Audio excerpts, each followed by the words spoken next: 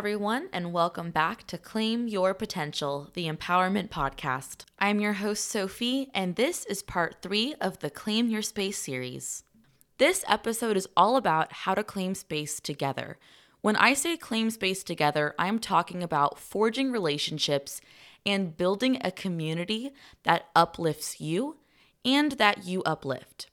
The reason that we do this is oftentimes when women succeed, there is a hidden belief, even unconsciously, that there is only room for one of us. While we are busy tearing each other down, finding ways to undermine other women's power, and ultimately projecting jealousy or projecting this notion that there can only be one of us at the top.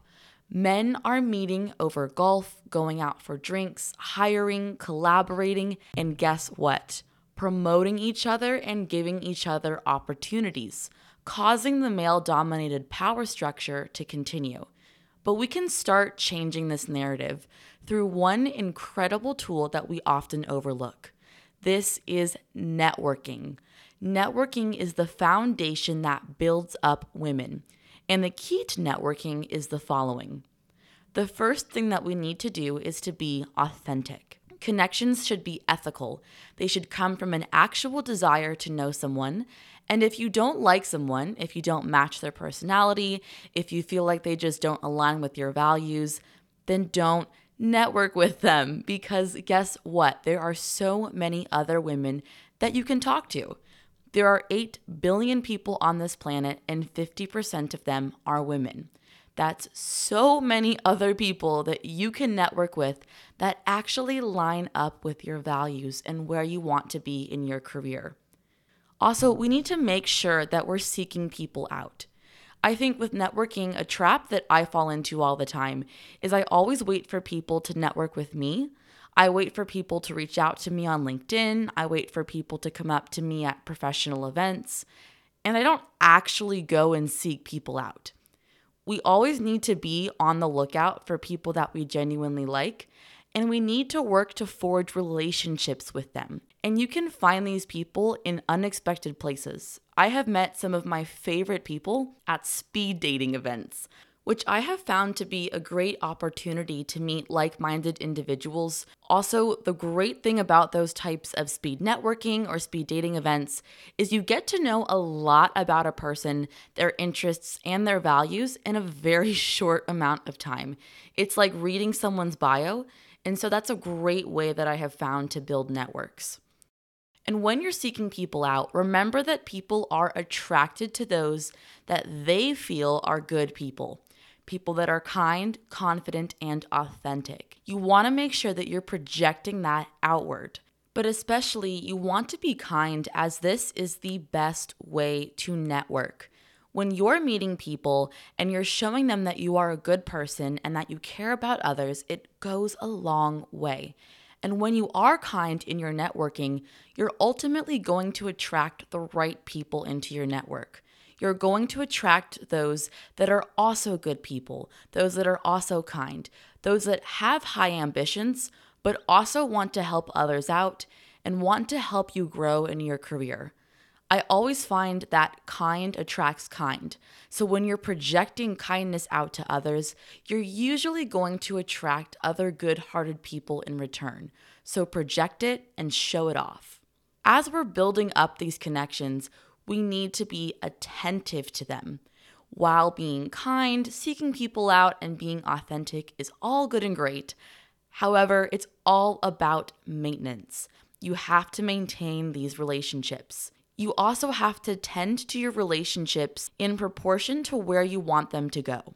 If you want someone that could potentially be a board member for your nonprofit, that could potentially write you a letter of recommendation, that could sponsor you for a director role, that is going to need a lot more attention than networking with someone that is on the same level as you in terms of career growth. You really have to assess what you want from networking and then use that assessment as a tool for figuring out how much time and how much energy you're going to place into tending to those relationships. Yes, networking can feel like a huge task, and it does take time, but it should be fun. And if you don't want to spend a lot of time with someone, but you like them and value them as part of your network, you can keep in touch via a method that works best for both of your comfortability levels.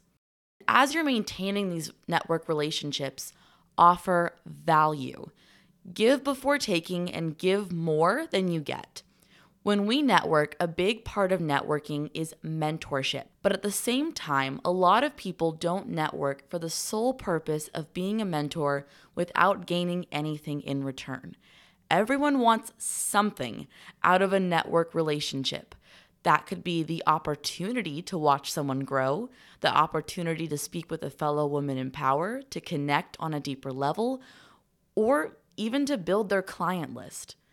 If you're not sure what someone is looking for out of a networking relationship, start by giving affirmation. Express your gratitude for the interactions you share. Express how they inspire you. You can even express your support for a new endeavor they are leading. Think of how you can give back to your network regularly, because the more you give, the more people are inclined to give back. This is coming from someone in the nonprofit sector, but usually giving feels pretty good. Even if you're just expressing thanks to them for taking time out of their schedule to speak with you, giving back to your network is a way of fostering connection and building community.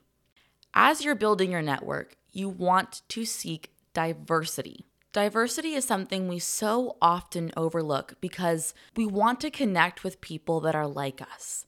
I get it. It's part of human nature. We more easily connect with those that look like us, act like us, and think like us. While yes, it's good to have those types of people within your network, as it is often easier to maintain those relationships, you have to get out of your comfort zone. Fill your network not just with people from different races, genders, ages, and so on, but also from different careers. Find people in different sectors and in different industries of your own sector, because it's going to give you a more well-rounded experience. Speaking of a well-rounded experience, you want to make sure you are building community and connection with 3 different types of people. First, those that are a step or more behind you. Second, those that are in a similar place in their journey as you. Third, those that are a step ahead of you. I actually learned this from the Powerhouse Women podcast, and this has been one of my biggest takeaways from January. After reflecting, I noticed a lot of the time we network with people that are ahead of us, and we focus on these networks because we think that we're going to leverage that connection to get a job, get funding for a project, or grow your own audience via their own network. While yes, it's good to have those connections for growth, it's also good to use those connections as a mentorship opportunity so that you have someone to look up to and someone to learn from, someone who has been down a similar road as you, can walk you through the do's and don'ts and help you avoid some of those mistakes that they might have made. Going into the second group, when you find people that are at the same level as you, that is a crucial connection that you can use to talk out what you're doing. It is an impactful opportunity to be with people that are going through a similar situation in which you can figure life out together. I think that there's a lot of power in figuring things out together, especially within the professional world.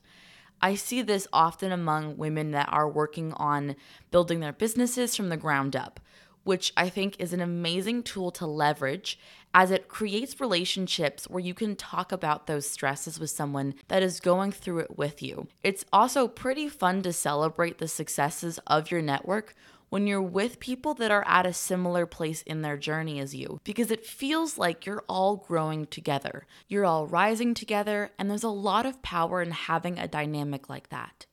The other type of person that you should be connecting with are those that are a step behind you.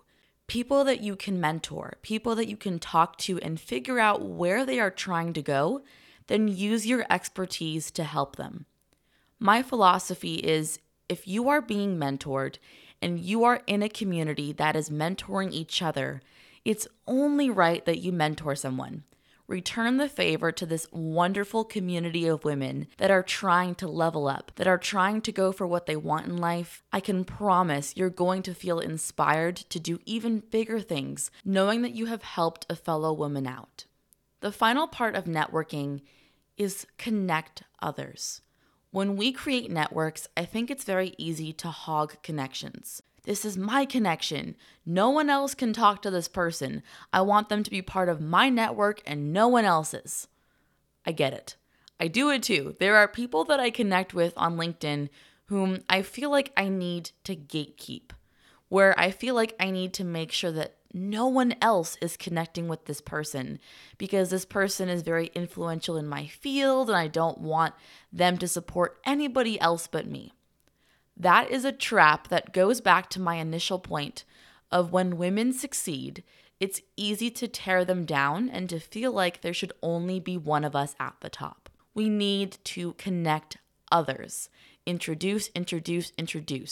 The more that you connect people that are in your network to other people in your network, the more valuable you actually become to your network. I'm always looking for ways to connect women with other women. One way to do this is to think of your current network. Who would like each other? Then invite them over for a charcuterie night or a game night. You could do a virtual cocktail hour or a co-working session. Frankly, anything to build a bridge between the different people in your network because people appreciate it. I cannot tell you how many times someone has said to me, "Oh, Sophie, I have this really great coworker who's actually really interested in women's empowerment. I think it'd be great if you two had a conversation."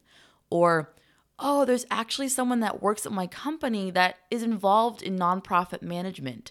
Maybe you should speak with this person. I can set you up with a contact." We always appreciate those people. So why don't we become those people ourselves? Why don't we stop gatekeeping and start introducing other people in our network to the rest of our network? Do other women a favor and introduce each other. When you rise up, you have the power to reach down and help other women rise with you. Hire women, defend women, promote women, tell your stories to women, listen to other women's stories.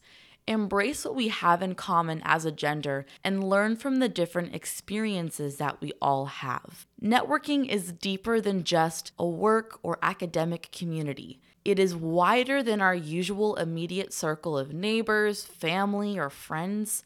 Networking is a mindful act of being connected. It's about community and it's about mentorship. For yourself and for all of us, build a network of women who amplify each other's voices.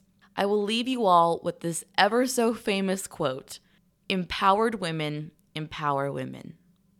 That concludes this podcast episode. Thanks for listening. If you're enjoying our show, you can also visit our website, claimyourpotential.com, to access our blog, listen to previous and future episodes, leave a review, and subscribe to our newsletter. For more content, you can follow us on Instagram and Facebook at Claim Potential for inspiration, episode and blog post announcements, episode excerpts, along with other content for you to reach your full potential.